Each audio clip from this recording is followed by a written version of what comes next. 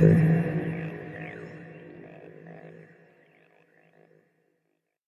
afternoon, and welcome to Strategies for Providing Application Training and Support to Maintain User Satisfaction and Productivity, a Health System CIO Media Inc. production sponsored by 314E Corporation. Just a little housekeeping before we get started. My name is Anthony Guerra. I'm the Editor-in-Chief of Health System CIO, and I will be your moderator today. We're looking forward to your participation. You can send in your questions or comments at any time using the Q&A box, and we'll take them later in the program. Nice way to view the screen. Click on the top center, get it in side-by-side mode. Then you can adjust the divider to get the video boxes and the slides the size you want them. And it should say speaker view in the top right-hand corner.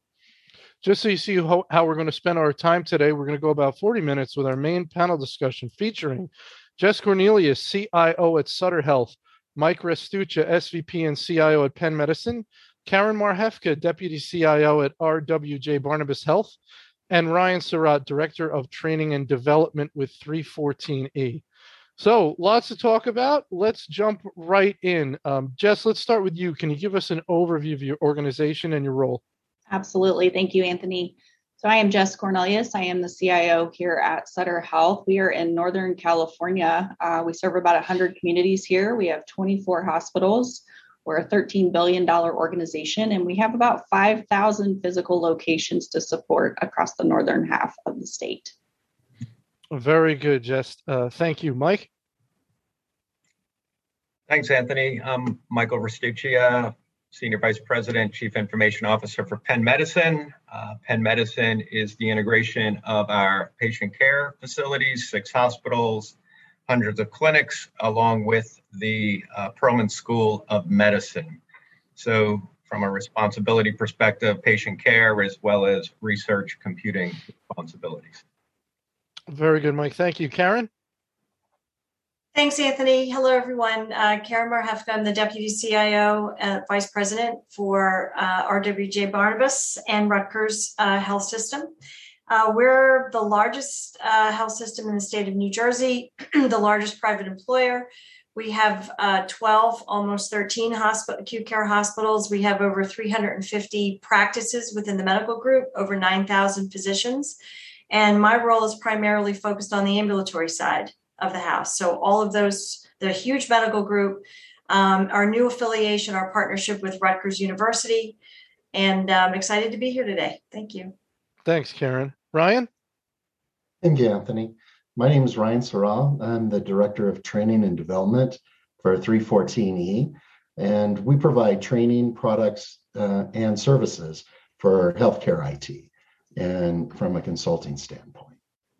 Very good, Ryan. Thank you. All right, let's jump in. Jess, we're going to start with you. Please discuss the challenges around providing users with software training and or support in the following scenarios. You have new employees that are coming into the organization, existing employees when they have to be trained on completely new software, and then sort of the trickier situation that we're really going to explore, existing employees on changes to existing software. So just give me your thoughts around those. Yeah, absolutely. So the biggest challenge is meeting employees where they need to be met. And I will say this is probably everybody's case with the pandemic. We've had a really high rate of turnover. We are constantly looking at how do we train travelers? Can we even take clinical staff out of clinic to do training? So we're dealing with all of that in each of these scenarios. For new employees, we need to get them up to speed as quickly as possible and provide them as many venues to do that. So whether that's webinar training, tip sheets, training on the job, we need to provide that, and we do. Existing employees on new software. So we have probably about 100 new things coming into the environment every month. Wow. So that's a real challenge. So we tackle that through our service desk within IS, through trainers that we work with clinical operations and business operations on and try and get people up. And then on-spot training, what can we embed within that software to help with the training? And then existing employees on changes to existing software, we actually went through a period for 5 years where we didn't do anything new in any of our applications. So now we're dealing with that challenge. About 12 months ago, we started saying, you know what, we need to make some changes. We need to standardize. We need to change process. So that has been a challenge for us. But again, we've partnered with operations to try and pull that together and make that effective for everybody. So partnering with operations, talk about that a little bit more. Yeah, absolutely.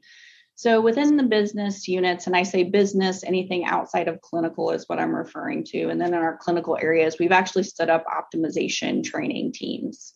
So they go out and round. They might have a certain color shirt on a certain day to say, hey, we want to get you trained on this. Anytime we take anything live, we do that for 30 days after. And then we have monthly rounding where we go out and meet people where they are and say, what are you struggling with? Or maybe we've looked at the data and said, hey, we think we have some issues here. Can we show you how to do this in less clicks? Can we help you with what you're struggling with?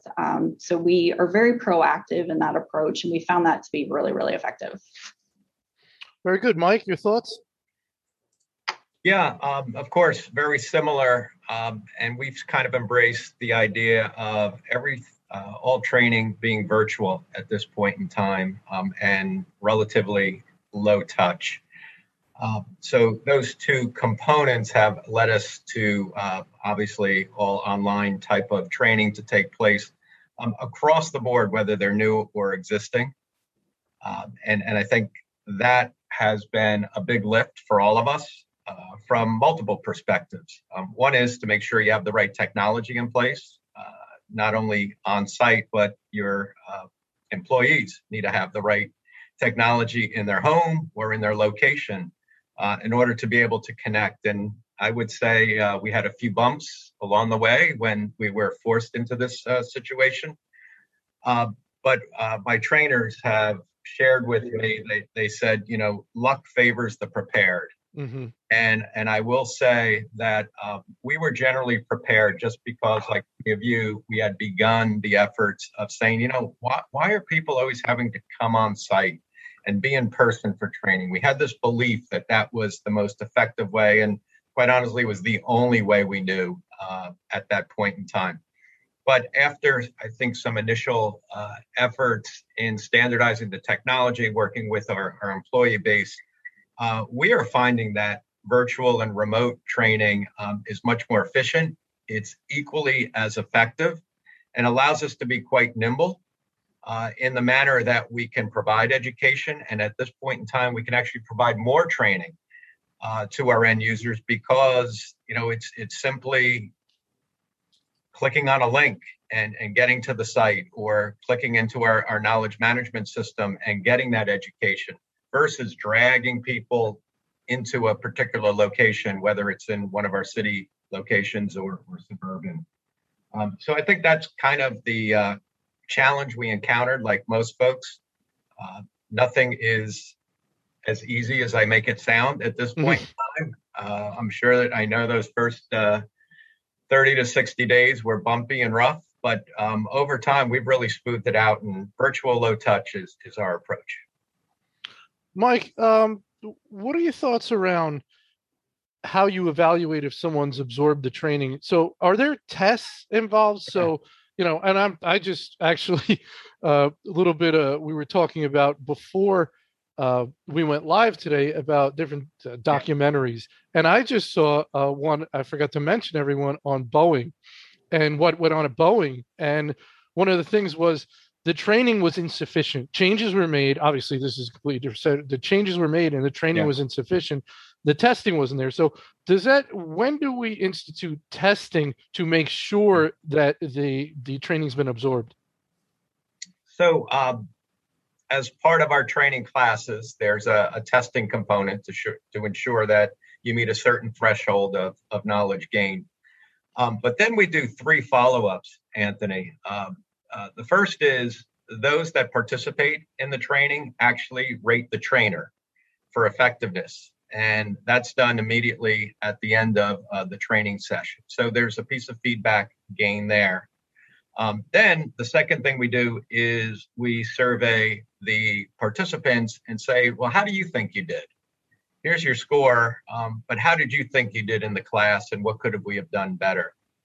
And then the third piece, and I think this is actually the most important piece, is several weeks after the training, usually 14 days, we go to the employee's manager and say, did your employee grasp what they needed in the training in order to get their job done?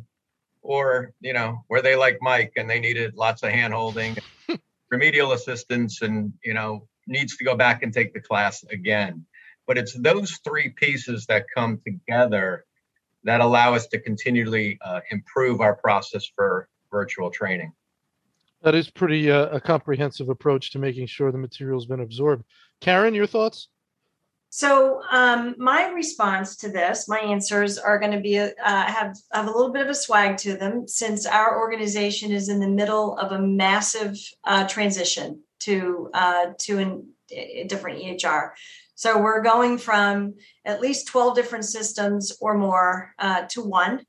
And we're not doing big bang, just given the sheer size of our organization. So we're doing it in what we call waves. And those waves are groupings of hospitals as well as portions of our medical group. And there are 6 of them, for which we're almost ready to launch wave 3. So from a training perspective, our entire organization is initially training for our new EHR. So we're having, and this is going to be a great question for me to ask my co-panelists as we get into that portion of the program today. We are struggling with how to keep our focus on our implementations, while at the same time, we've got half of our organization almost live on our new system. How do we support them as we're continuing to do upgrades of our new system, as we're training and bringing other hospitals and again, part of our medical group live? So we're in a conundrum. We're working it out as we go. We're not incredibly good at it. We need to get better as every wave progresses. But I will say this: one thing that we have learned is that for our folks who are onboarding into locations that are live on our new system, we've made their training part of what we call our Embark program, which is our orientation program. So that all of that is all wrapped together with their, with them coming on board and learning everything about our organization. They're also learning how to use our EHR. And number 2, we don't do anything without partnering with our operations colleagues. Nothing. We all are completely tied at the hip. I am to the CEO of the medical group and the COO of the medical group. My colleagues on the acute care side, the same for them, for each CEO of their acute hospital that's going live. We don't make a single move without moving together with that operational partner. So from a training perspective, we just stay in lockstep. Karen, it's funny. I mean, how long did it take us as an industry to figure that out? I mean, right? 15, 20 years. It used to be, oh, hey, we bought a new EHR and we're going to roll it out tomorrow. Yeah. And then you started to hear you need to have the clinicians on board. They need to be involved in the buying process. And that's what you're talking about. They need to be involved every step of the way. It can't be an IT project. Correct. Anthony, when you and I first met, I was at UMass. Outside of Boston, and I was an enigma at the time, given my IT role, my leadership role. I think I'll use the phrase again, I'm the least technical CIO you'll ever meet. I came from the operations side, and they asked me to step into a role where I would be the face of the implementation rather than an known IT entity. Instead, they wanted an operations entity, and I enjoyed it. I think our UMass was better for it. I think RWJBarnabas is also going to be better for it. But it's a unique skill set that I bring in, and a lot of people are bringing into the role, to the CIO role. Very good. Ryan, your thoughts? So working with a lot of our clients, some of the trouble that people are having is that we used to do live training for everything. And I think that in a post-COVID world, is there really a post-COVID world? I think it's a COVID world, right? It's never going to end. That, there's a lot of restrictions depending on what's going on in the environment and how it's affecting our staffing, that we're having to develop new ways to reach people. And the biggest challenges that I see is that sometimes our classes are half the size. Sometimes we're doing virtual training, which doesn't allow for a lot of kind of over the shoulder looking at it. So how do you support people as they're learning and the way they need it using the different presentation modalities that we have? Also, along with that, our training staff is having to learn new skills. So they're learning how to be, how to present on the telephone, how to present in a recording. And so there's some challenges in that, along with the technology to deliver those methodologies. But presenting is presenting. It's getting used to presenting in many different ways. All right, very good. Mike, we're going to start with you on this one. How do you work with software vendors to understand the changes that will be involved in any upgrade so you can take the necessary steps? How do you make sure you get notified in sufficient time to do what you'll need to do internally? Yeah, and my comments here are more directed towards what I would call our primary vendors. Obviously, we all have hundreds of vendors that are within the space, and many of them, they're vendors that their staff actually perform the training and to staff, particularly in niche departmental areas. So, that sort of takes care of itself in many instances. Although through our change control processes, we're aware of any upgrades or enhancements that are taking place. A check mark is always, is there training taking place and who's training on it? And normally it's the vendor in those instances. But, I look at our primary EHR and lab and other clinical revenue cycle type systems. The notification is pretty straightforward through partnership. Right, you get scheduled, when you're going to receive your upgrade, the path that you're going to go on in the process, and then you build in your training component as part of that process. So I think with good relationships with your vendors, I don't think we've experienced any major surprises along the way, and making sure that the right materials are reviewed ahead of time with our clinical and revenue cycle committees. And then based upon what we're going to accept as part of any upgrade, then we put and gather the right training materials, and whether it's virtual, whether it's through microlearnings, whether it's through our knowledge management system, then it flows through. But I thought this was a pretty good topic that you brought to light. And I think the vendors have gotten much better at recognizing your point earlier that if we have enough insight, we have enough time, and we have enough partnership with operations and IS, this shouldn't be a big surprise to anybody from a training perspective. Karen, have you seen surprises come up where software was rolled out and the users call you up and they say, what this used to be over here, where is it? I can't find it. How do I do what I used to do? In my past life, yes. Given the structure that we have in place at RWJBarnabas, and especially since we're in implementation mode, one thing that's worked incredibly well to provide that insight and just all around understanding of what's happening with an upgrade, we have something that we call a tower council. Yeah. And it meets every week. It's 3 hours long, and the representation there is, the focus is obviously for successful implementation. But while we're doing this huge thing, we're having upgrades.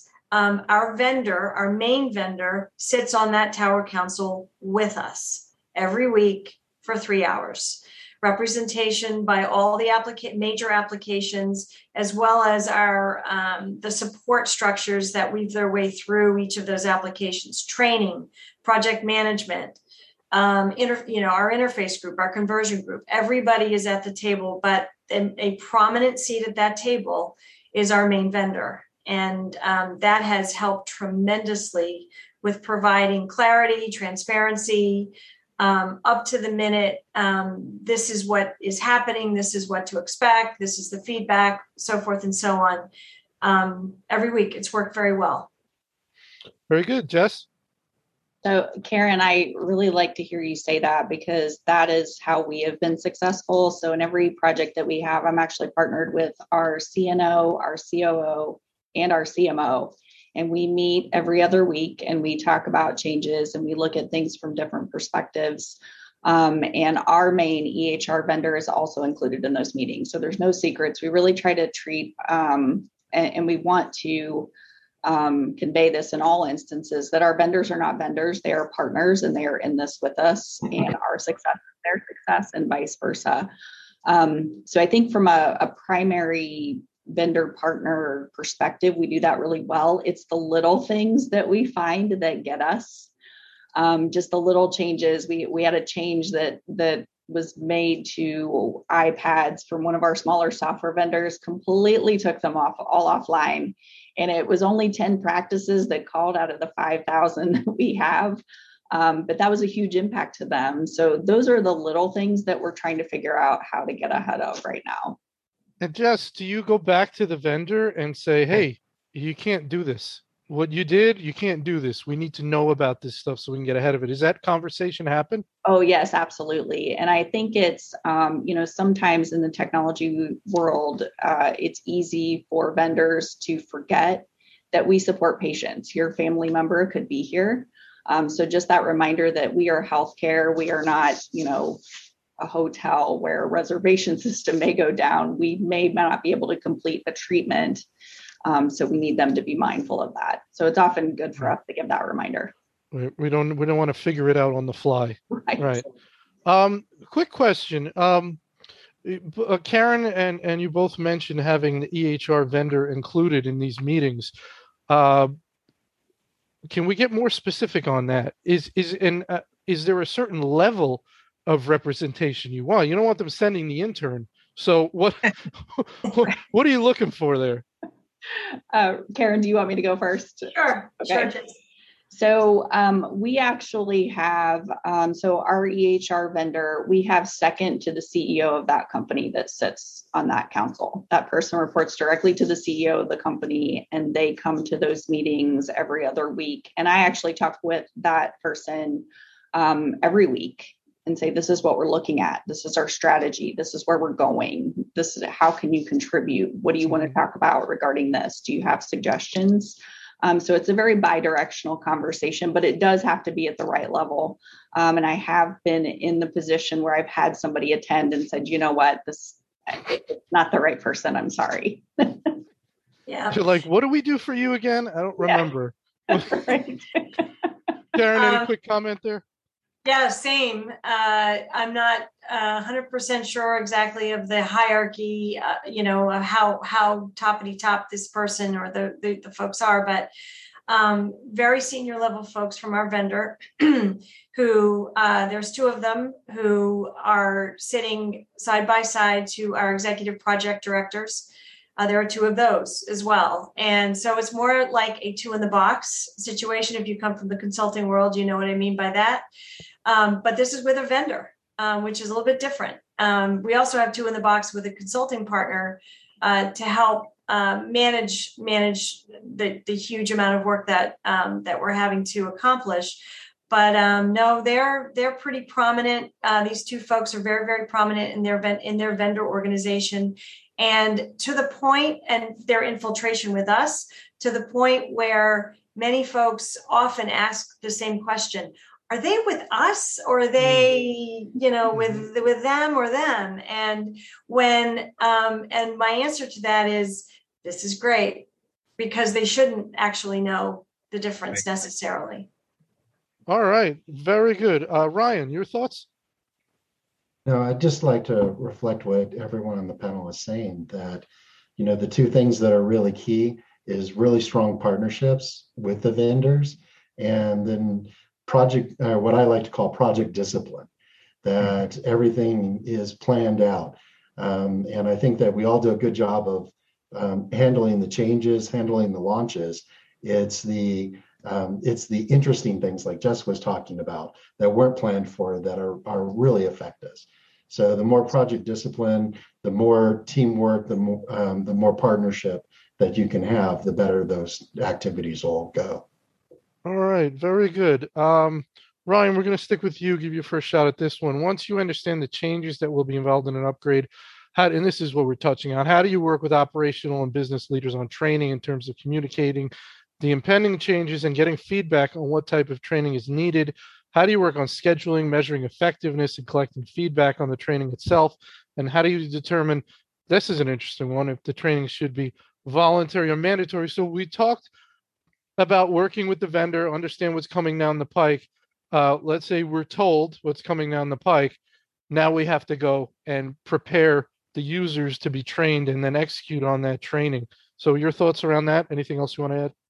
Yeah, the most successful model that I've seen that works really, really well is there's always going to be a lot of information, a lot of changes that are coming. Software is getting more advanced as its capabilities grow and grow. That also makes training it a little bit more challenging.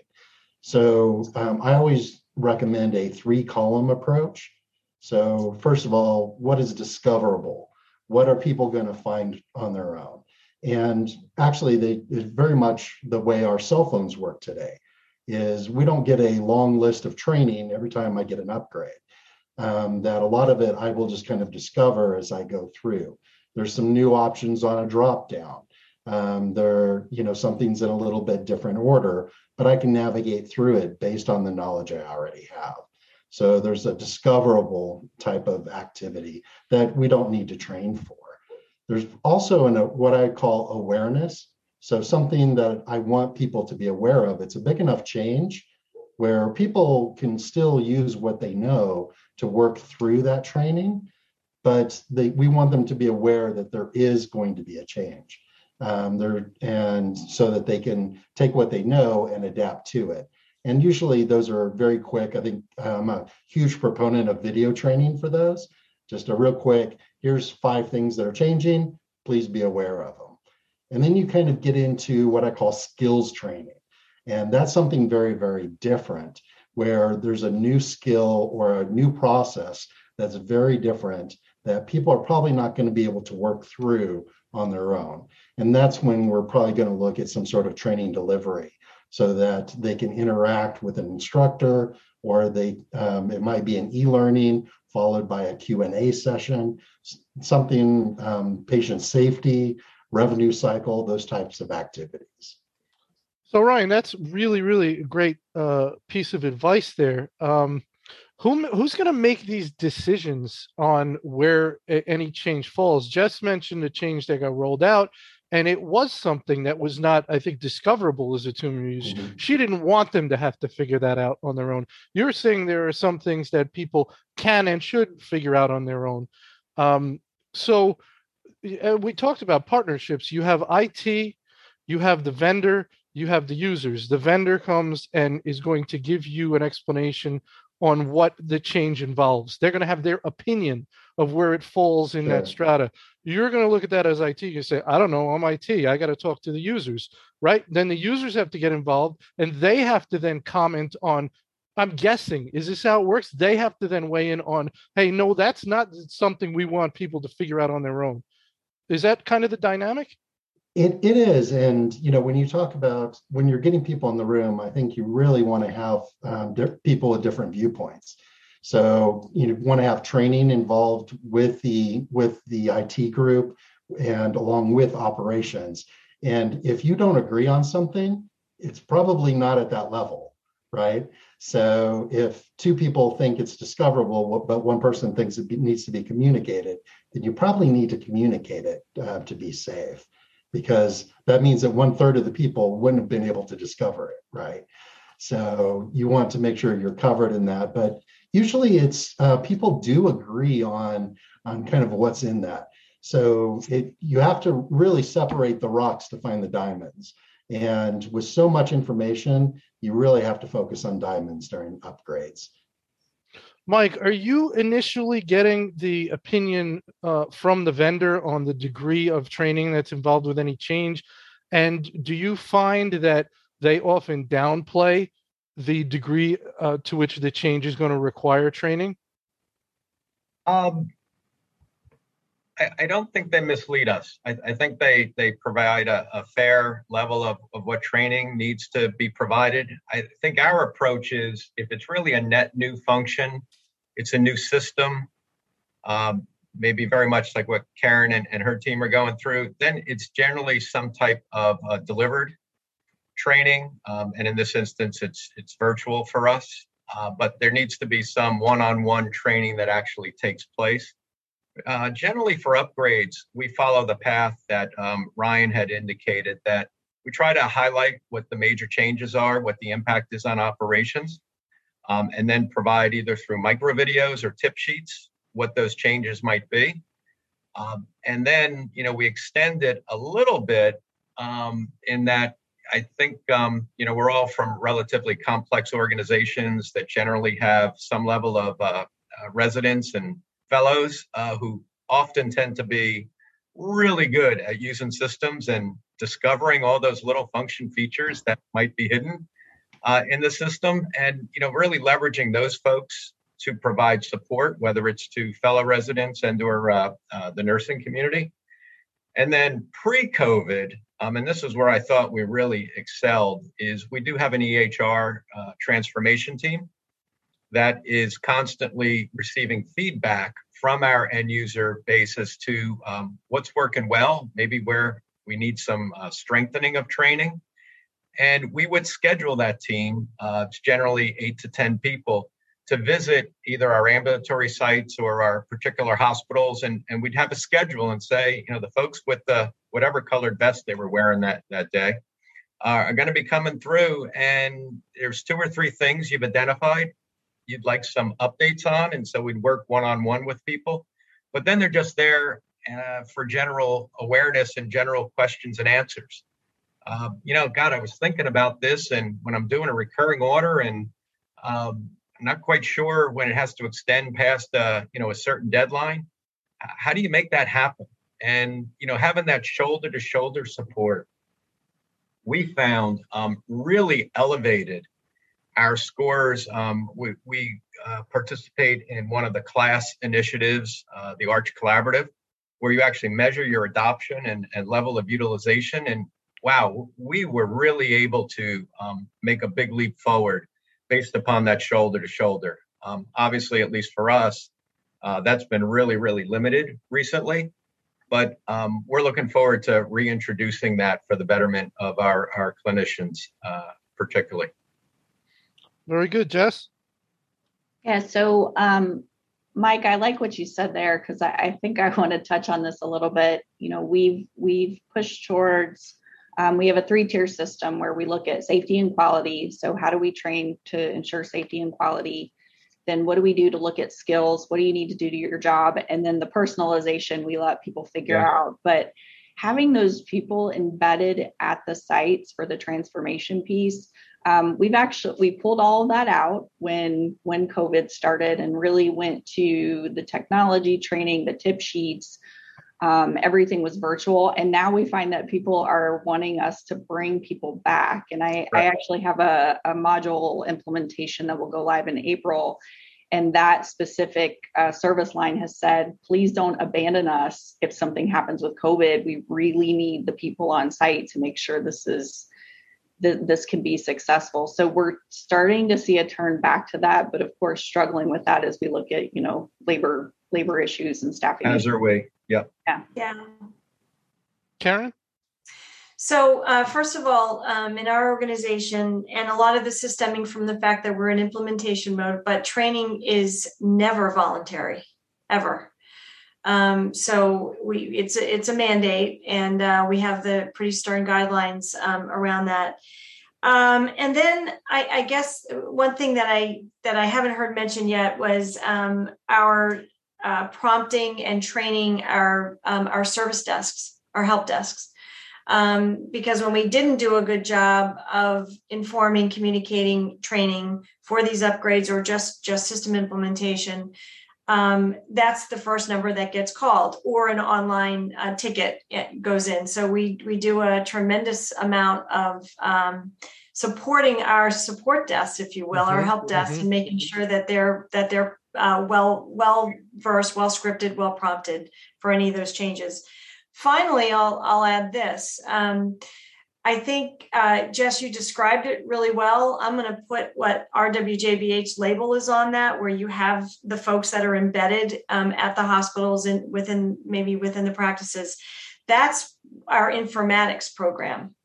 And it works. It's very, very inbred and very active in our acute care system, the acute side of our house.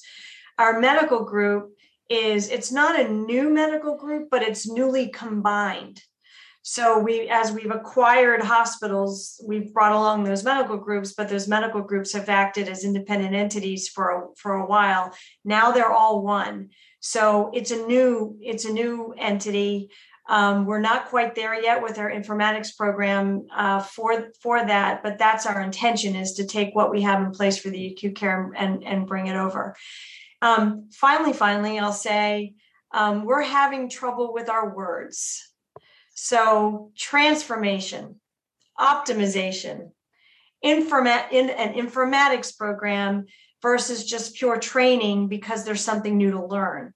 So having a real good definition of each of those things and what they stand for within your organization, so you don't get mixed up with what the strategy is for each, is extremely important. We're struggling with that right now. We'll get there, but we're struggling with that. So words are important. All right, very good, great stuff. Next question, Karen. Let's stick with you. Let's talk about the training in a little bit more detail. These are all the different types that I was thinking of. And if you want to talk about how you decide to use what, when, and then there's the concept of, which was alluded to before, which is in the workflow, available in the workflow. You have all this live stuff, in-person classroom sessions, which we said it went away, but maybe coming back. At least it sounds like they're requested to come back. Some people want them back. Where they're at the elbow, actually in the hospital or in the practice, live educational classes, live immediately available chat with a person, immediately available chat with a bot, and then things that are recorded and available on demand. So how do you decide what you're going to offer? Is it based on the change that's going on and how that change is being rolled out, or you try and throw everything at it? So again, given the fact that we are in implementation mode primarily, and I'll agree with Mike and Jess. Everything during the intense COVID periods, everything was virtual. We have since moved back to a mandated in-person training for our EHR. For that initial, you're going live in 2 months. This is your training. That's in person. Now, and with all the safety accoutrements that come with that. But because we were in virtual mode for such a long time, we do have really very robust recorded versions of a lot of those training sessions that are available as refreshers. They're available. We use them a lot for new onboarding of resources that are going into already live sites. So all that entire list there, Anthony, all of it, Mm-hmm. all of it. We depending on the situation, we employ everything that you have there. We do have something, I'll use this phrase, it's called a learning home dashboard that sits within, it's accessible within our electronic health record system, where we add content to that constantly. We have to be careful about how we categorize it so the lookups are intuitive to the person who's trying to find the help. But our articles, our tips and tricks sheets, all of that is a very, very robust part of our support and training program here. But everything that you see there, we're doing it. All right, very good. Ryan, your thoughts here? I completely agree with Karen that it's not one size fits all. And really, you have to, look at what is and especially when you were talking about, the different language. Is it a communication? Is it a training? What result from the learning interaction do you need from that particular exercise? And I think that kind of informs what the delivery is going to be, and what you're measuring against. What does success look like? So, definitely there are things that only can happen in person, that e-learning and video just don't do a good job at. There's other things where, looking at the recorded knowledge that Karen was talking about, using that and sending out those best practices might be enough to achieve the learning outcome.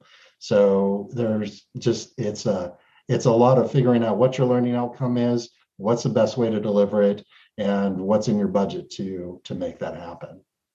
Mike, anything you want to add?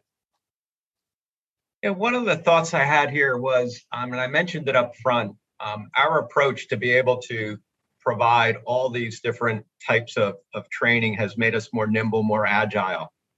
And thank goodness, because I think I heard Jess say the same thing we've experienced, and perhaps Karen's experiencing the same thing. Our clinical community is exhausted.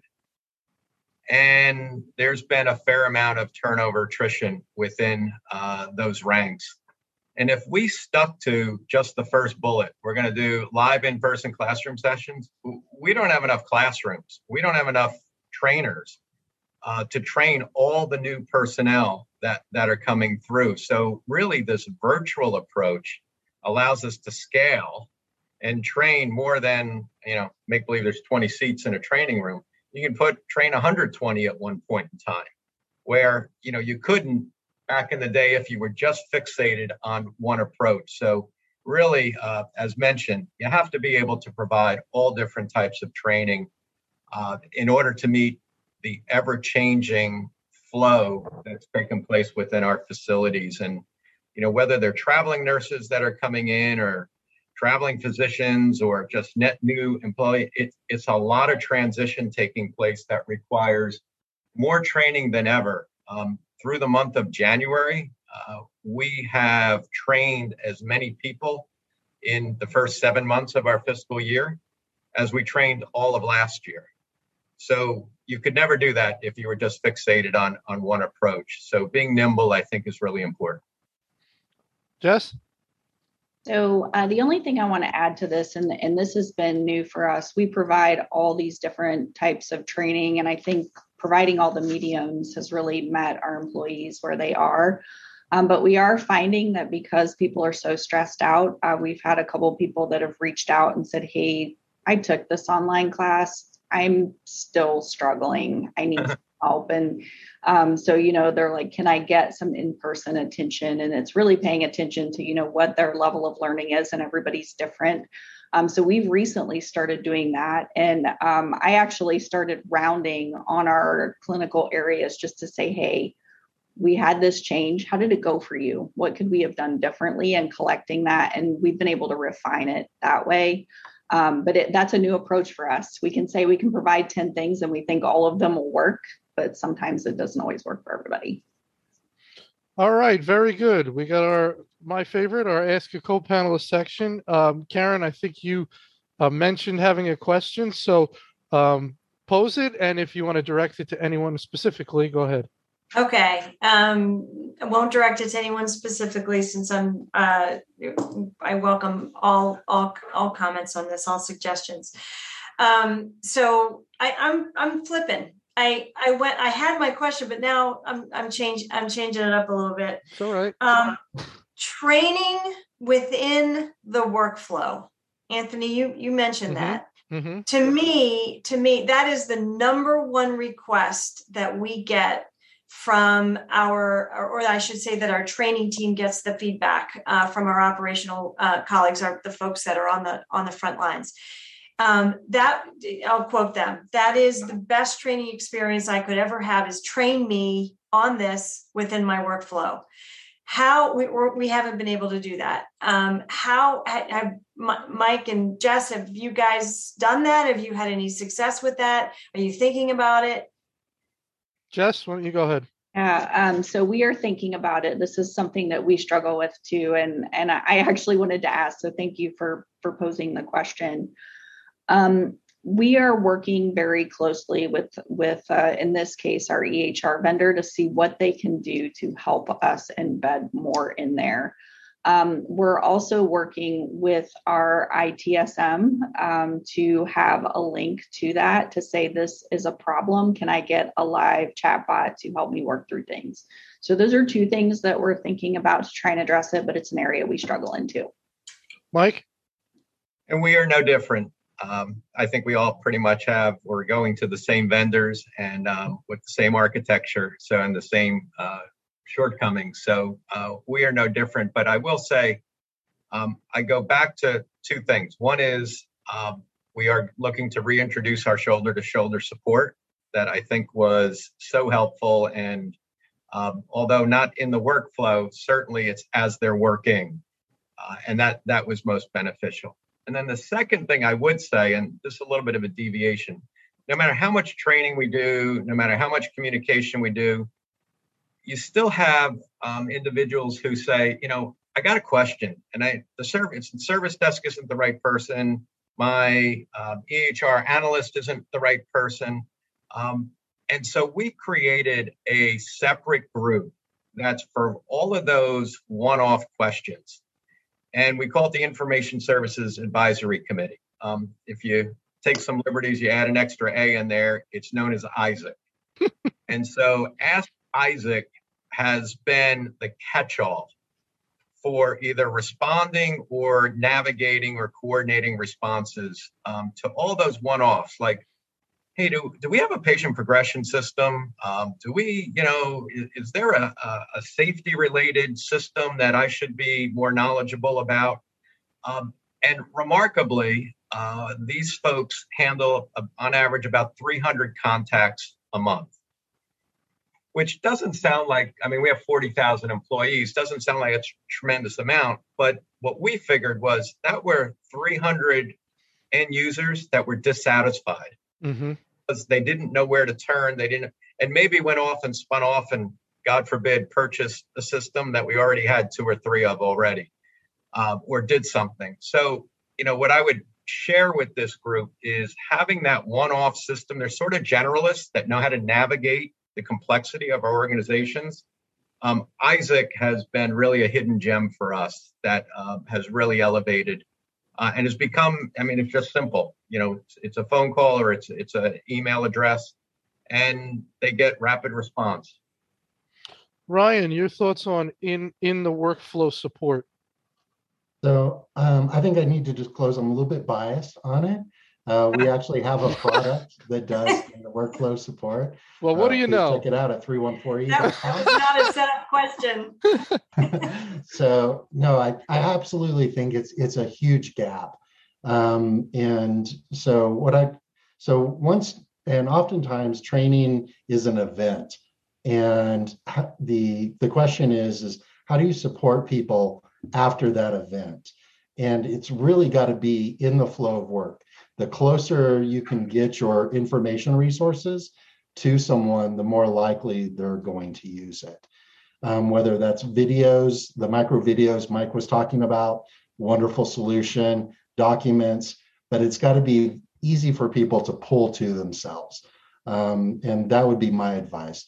Get it as close as possible, embed it in the tools, make it where people can find what they're looking for, and you'll see a lot of success that way. And then on top of that, the live elbow-to-elbow support, as people are going through that live interaction, those things will definitely improve the performance of people adopting to the tools and their usage of those tools. Very good. Mike, do you have a question for your co-panelists? I do have a question. So here at Penn Medicine, we have a mantra regarding training, which is no training, no access, no kidding.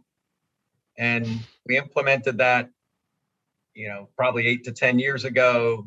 Like many of you, we put T-shirts together with that. We posted it on our, activation posters and countdown clocks and all that stuff. And generally, it's worked. I think more than generally, it has absolutely worked. And I was wondering, do you all have similar types of approaches? And how is it enforced? Karen, let's start with you. I believe you said Yeah. absolutely mandatory. It has to happen, Absolutely. and it's also in person. It's happening. So your thoughts? So we get a lot of pushback and we expect it. Shocking. We don't have a cool slogan. I wrote it down, like no training, no access, no kidding. And I'll probably steal shamelessly. But that sometimes I really appreciate. There's a little bit of humor there. There's a little bit self-deprecating humor, almost, if you will. But it's real. It's honest. And I think that's where we might have made a mistake, because we did apply and they'll be there for all time, most likely, very serious mandates around the fact that you will not be able to access Epic if you're not fully trained.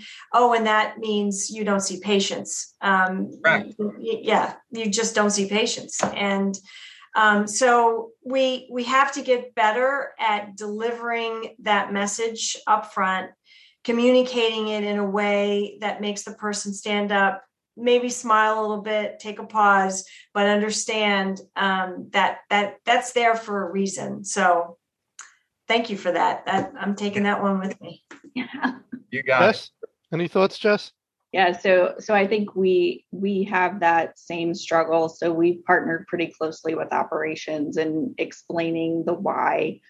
And we continually check on that. I just want to say that because it's very easy for somebody to have someone sitting next to them say, yeah, just do this and you're good. And then you can get access and you can do things. So we do have some of that follow up that we do to make sure that it's sticking. Yeah. Ryan, anything you want to add there? No, I think it goes back to testing and making sure that people have a level of competency.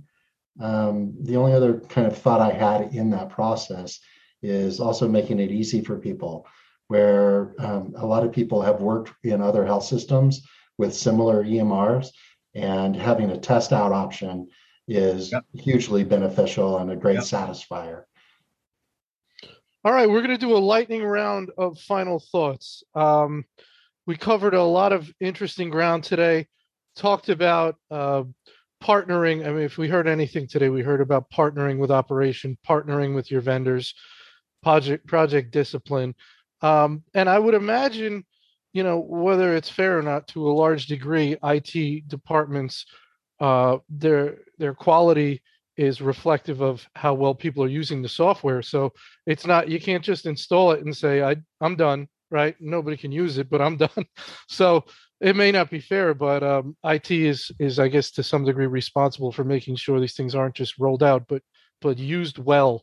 So a final piece of advice for your colleagues. I think this is a subject that many are struggling with. Jess, let's start with you. Yeah, so I would say stay diligent. Don't lose heart. Don't treat people as your opponent. They are your team members. We are all working towards the same end goal, and never treat training as just a technology problem. Perfect. Mike? Yeah, along those lines, training, and I like what Ryan said, training is not just an event, it's a journey. So embrace that and then measure it.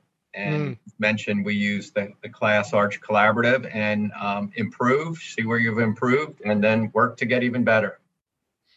Yeah, Karen, it sounds like if we start with the goal in mind, which is to make sure that the people know how to use these systems well, that helps us work back and decide how we're going to do that, right? Yeah. We I would encourage every organization out there, especially I'm using our experience of again going through a massive go live. We really loaded up the help. Mike referred to it as shoulder to shoulder. We're still using at the elbow. We loaded up on our at the elbow, our super user program, obviously our training to bring everybody live. Once they're live, where is everybody? Where did all that go? And because we've moved on to the next wave. So we cut ourselves a little bit short with the support that needs to be there forever, not just for go live, but forever. So my piece of advice is don't fall into that trap. Plan for both. Yeah. More robust, actually, on the post-go live side. Very good. Ryan, we give you the last word. I'd just like to remind everyone that the cognitive load from classrooms, especially when EMRs and how complex they are, is very, very high. Look for, if you really want to see a drastic improvement about the way people are taking to software, is look for how to support them out of the classroom where the work is being done. Very good. Excellent conversation. Well, that's about all we had time for today regarding continuing education. You can use the final slide in this deck. You'll get an email when the on-demand recording of this event is ready for viewing. If you want to sponsor an event with us, you can reach out to Nancy Wilcox from our team and you can go to our website to register for upcoming webinars. With that, I want to thank our tremendous panel, Jess Cornelius, Mike Restuccia, Karen Marhefka, and Ryan Surratt. And I want to thank 314E for making this event possible and our attendees for coming. With that, everybody have a wonderful day. Thank you.